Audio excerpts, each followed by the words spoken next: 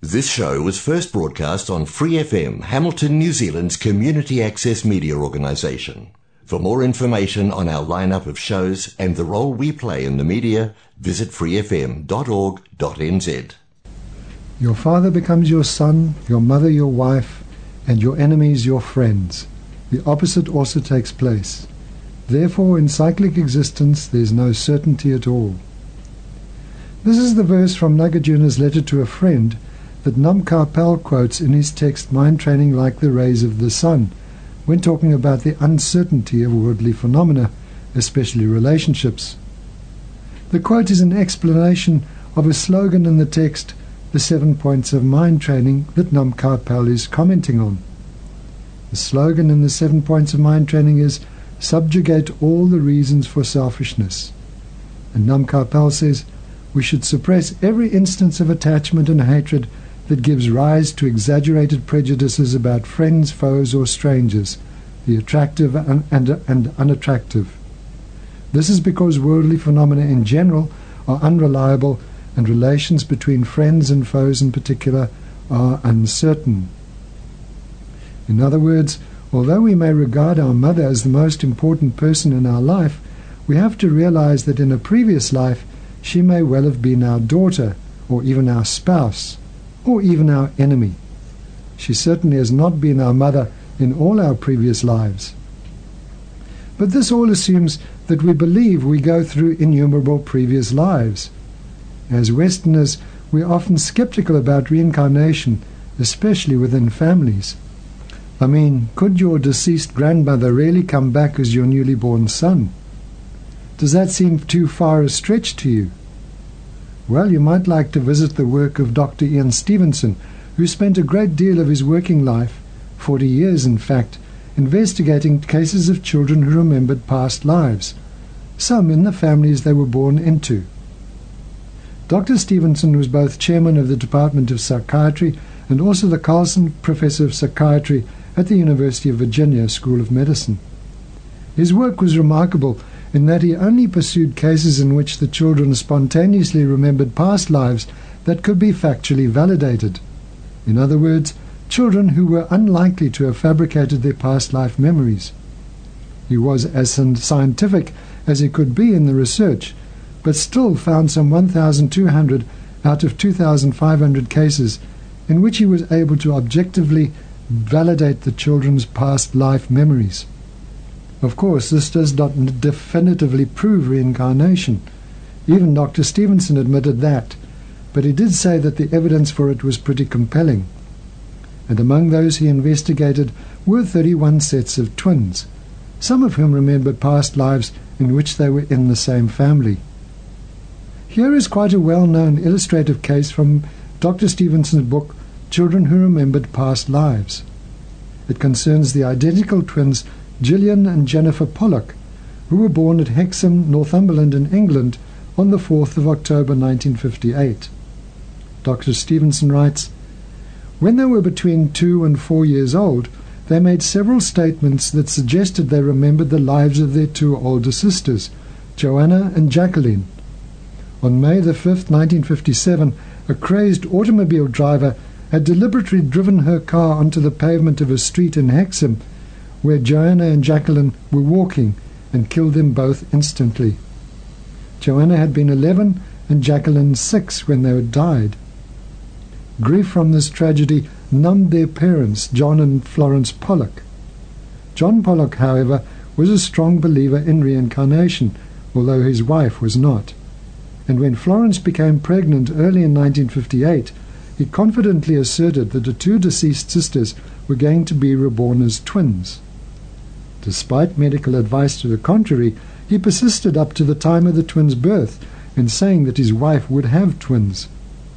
Their births then vindicated his seemingly rash prediction, at least about a twin birth. His conviction immediately received some further support because he and his wife noticed that Jennifer, the younger twin, had 2 birthmarks that corresponded in location and size to 2 marks on Jacqueline's body.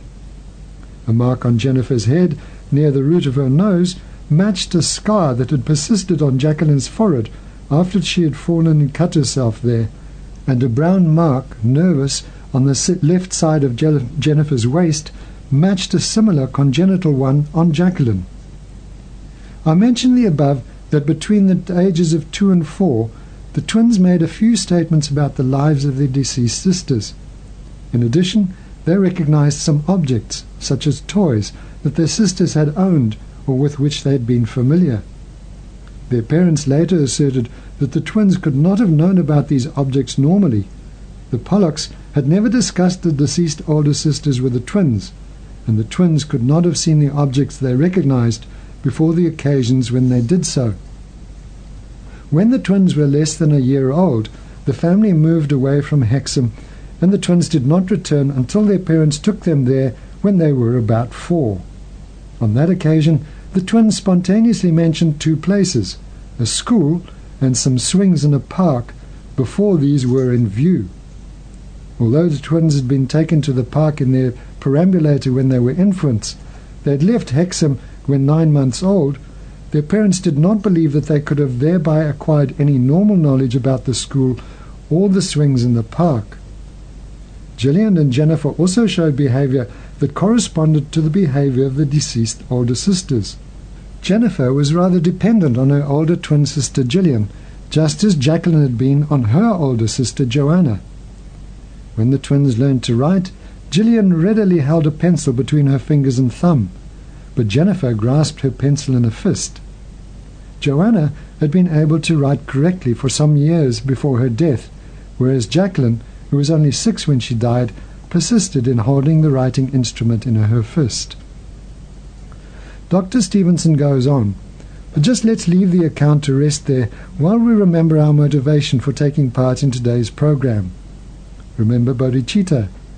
That is the wish to attain enlightenment for the benefit of all living beings, and let that be our motivation, because it is the greatest of all motivations, focusing as it does on the freedom from suffering of all beings, not just 1 or 2. So let's make that our motivation today, but if you really can't, at least think that you are here today to get enlightenment for your own well-being.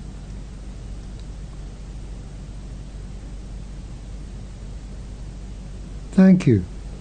Now let's get back to Dr. Stevenson and the Pollock family.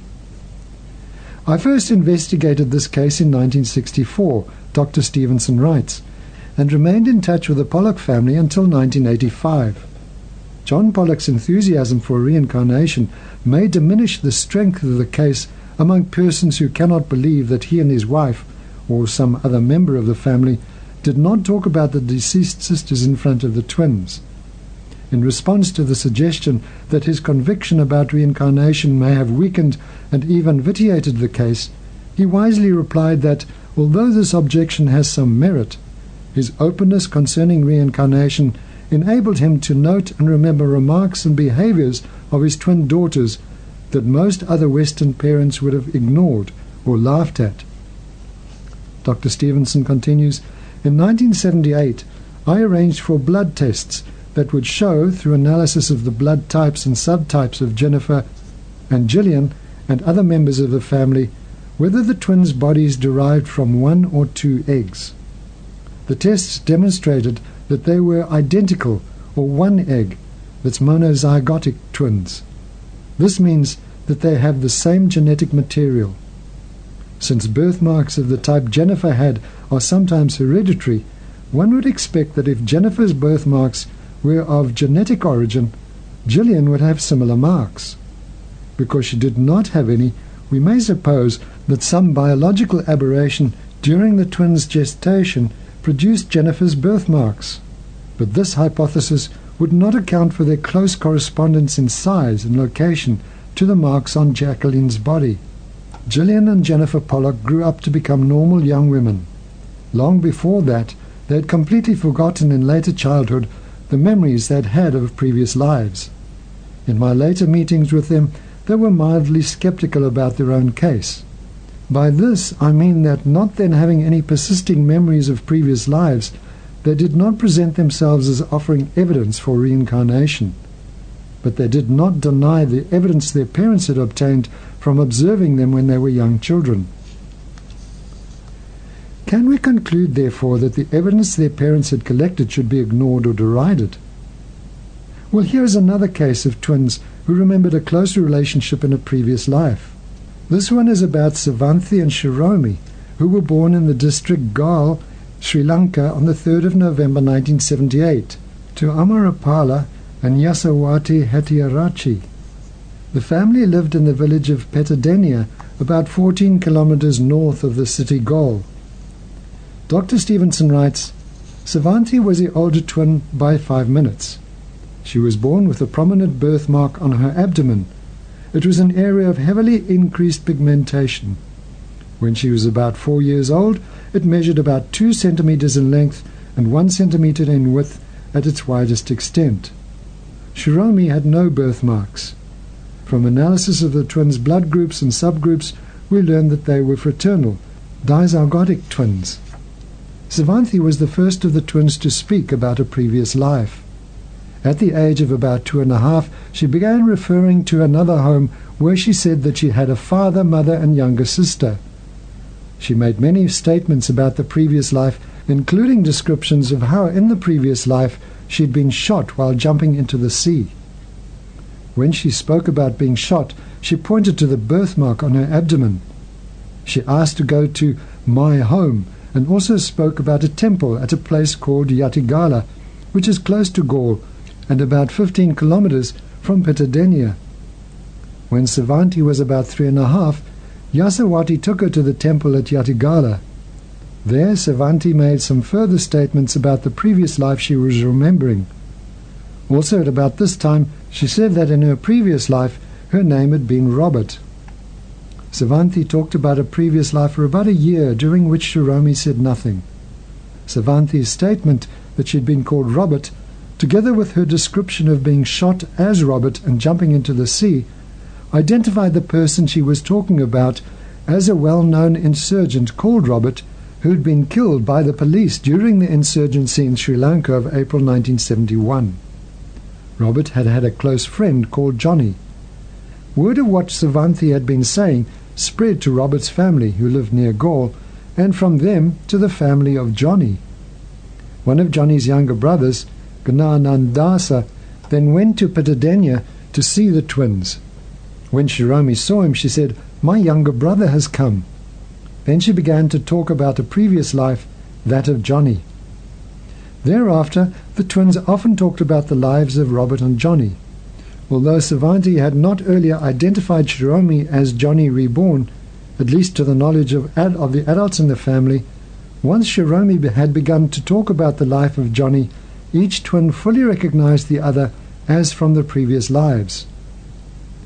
After Gnanadansa's visit to the twins, they subsequently met other members of both Johnny's and Robert's families. The twins recognized some of these persons correctly. Savanthi, unaided according to Godwin Samararatna, who was with her, showed the way along a tortuous path, which I later traversed myself, to the place where Robert had tried to escape from the police, the details of which I will mention later. The families of Robert and Johnny fully accepted the twins as being these men reborn. No member of their families, and we interviewed 12 in all, expressed any doubts concerning the twins' claims. Before describing the twins' unusual behaviors, I will describe the lives and deaths of Johnny and Robert. Johnny, like Robert, had been an insurgent. He was in fact the leader of the insurgents in the Galle area. He and Robert were best friends, and well known in the area to be homosexuals. They were not, however, effeminate. They engaged skillfully in such activities as swimming and climbing trees, an essential skill in harvesting coconuts. Robert had no steady work, but did odd jobs here and there, repairing houses or working as a mason. Johnny became employed at a factory for making spectacle frames. Amarapala Hettiarachchi was employed at the same factory, and he became acquainted with Johnny there. He invited Johnny and Robert also to attend his wedding. Robert and Johnny belonged to the underemployed segment of Sri Lankan youth from which members of the 1971 insurgency movement were largely recruited. The insurgents succeeded in concealing their intentions and preparations so well that when they struck, mainly at police stations in the hope of obtaining more arms, the government was to an extent taken by surprise. It reacted swiftly, and within a few weeks the insurgency had been suppressed. Brutally and with excessive force, it was generally thought afterwards. Robert and Johnny had at first hidden themselves, but then for some reason decided to move away from Gaul. Someone tipped the police, who arrested them at the bus station in Gaul. They were taken to the police station and interrogated. Robert had the idea that he might escape by jumping into the sea. He offered to show the police where the insurgents had hidden bombs on a hill, which had a cliff with the sea directly beneath it. The police accepted his proposal. Informants saw Robert with his hands handcuffed behind his back, being led to this hill by a group of policemen. A short time afterwards, a shot was heard, and the policemen returned without Robert. The police officers later said that Robert had kicked one of them, tried to butt another with his head, and was going to jump into the sea and escape. This was not necessarily a foolish plan, because Robert was an excellent swimmer and might have survived even with his hands restrained. One of the policemen then shot him, and his body fell, or was pushed, into the sea. The police were so angry over Robert's almost successful attempt to deceive them that back in the police station they beat Johnny up until he died. They then hanged his body by the feet and subsequently cremated it. Many of the details I have mentioned, and others, figure in the statements that Sivanthi and Shiromi made. I have already explained that the twins' father, Amarapala, had known Johnny well and had had some acquaintance with Robert. The circumstances of the deaths of Robert and Johnny were also well known in the community. It is therefore unlikely that Sivanthi and Shiromi made any statements about matters outside their parents' normal knowledge.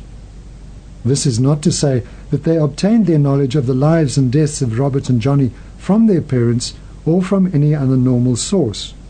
The insurgency had occurred about 10 years before Sivanthi began to talk about a previous life, and I think it improbable that she heard references to it that would account for her detailed knowledge of the life of Robert.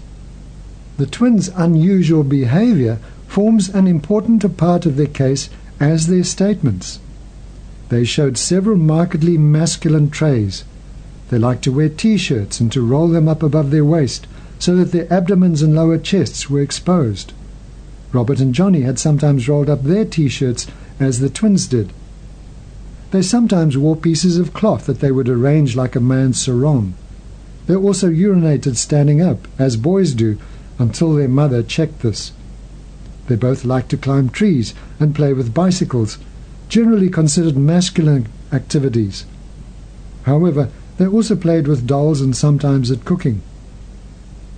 In addition to the types of play I've already mentioned, the twins also played at making bombs with clay. When asked of what bombs were made, they mentioned some of the ingredients that would have gone into the crude bombs that the insurgents made. The twins also sometimes showed adult attitudes.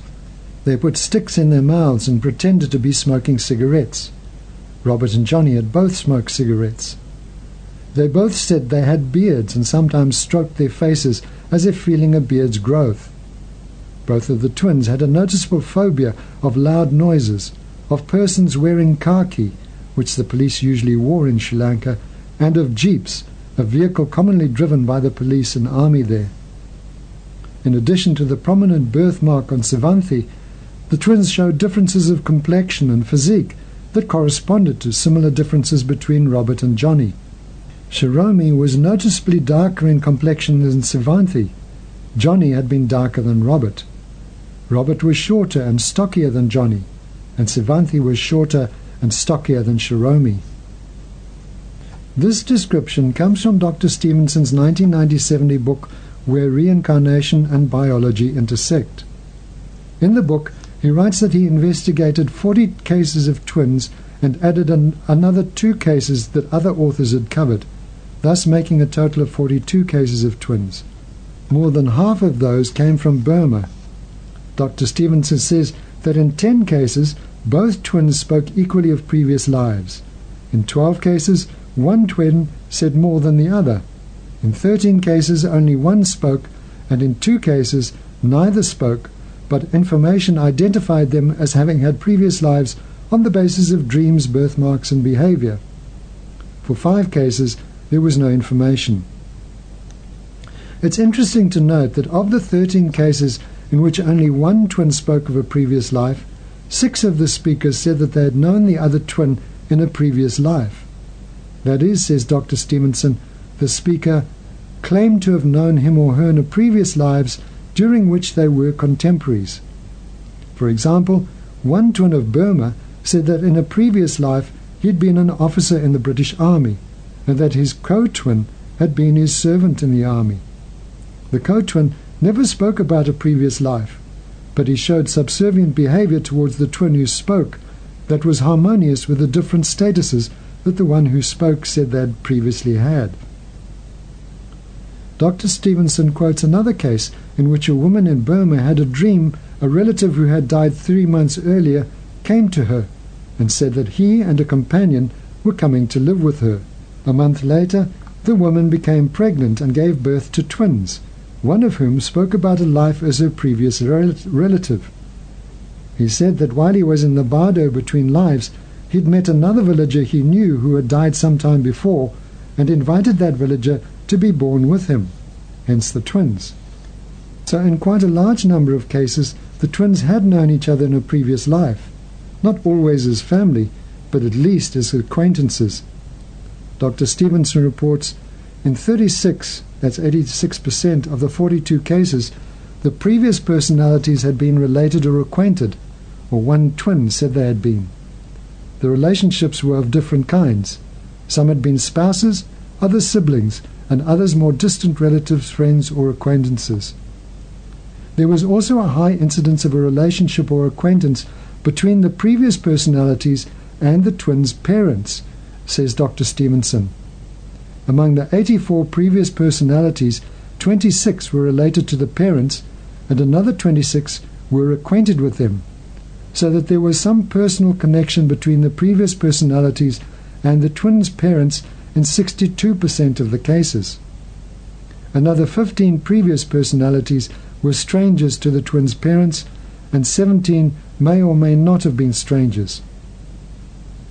So, perhaps we can now not dismiss quite so easily Nagarjuna's claim, your father becomes your son, your mother your wife, and your enemies your friends. The opposite also takes place.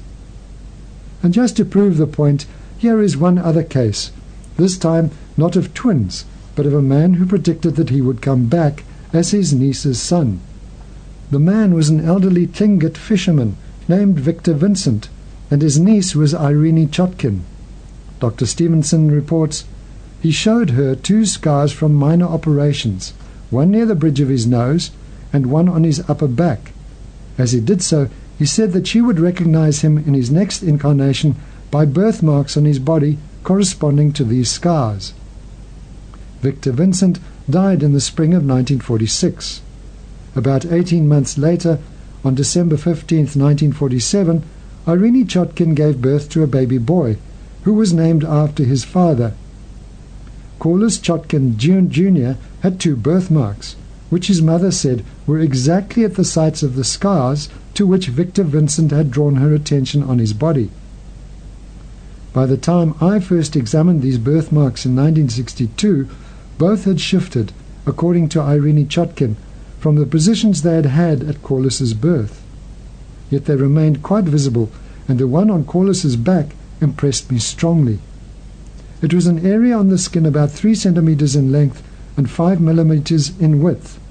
Compared with the surrounding skin, it was darker and slightly raised. Its resemblance to the healed scar of a surgical wound was greatly increased by the presence at the sides of the main birthmark of several small round marks that seemed to correspond to positions of the small round wounds made by needles that placed the stitches used to close surgical wounds. When Corliss was only 13 months old, and his mother was trying to get him to repeat his name, he said to her petulantly, "Don't you know who I am? I'm Karkodi." Now, this was the tribal name Victor Vincent had had. When Irene Chotkin mentioned Corliss's claim that he was Karkodi to one of her aunts, the latter said that she had dreamed shortly before Corliss's birth that Victor Vincent was coming to live with the Chotkins. Irene Chotkin was certain that she had not previously told her aunt about Victor Vincent's prediction that he would return as her son. When Corliss was between 1 and 3 years old, he spontaneously recognized several persons whom Victor Vincent had known, including Victor Vincent's widow. Irene Chotkin said that he also mentioned 2 events in the life of Victor Vincent about which she did not think he could have obtained information normally. In addition, Corliss showed several behavioral traits corresponding to similar ones that Victor Vincent had shown. Corliss combed his hair in a manner closely resembling the style of Victor Vincent. Both Corliss and Victor Vincent studied. Both had a strong interest in boats and in being on the water.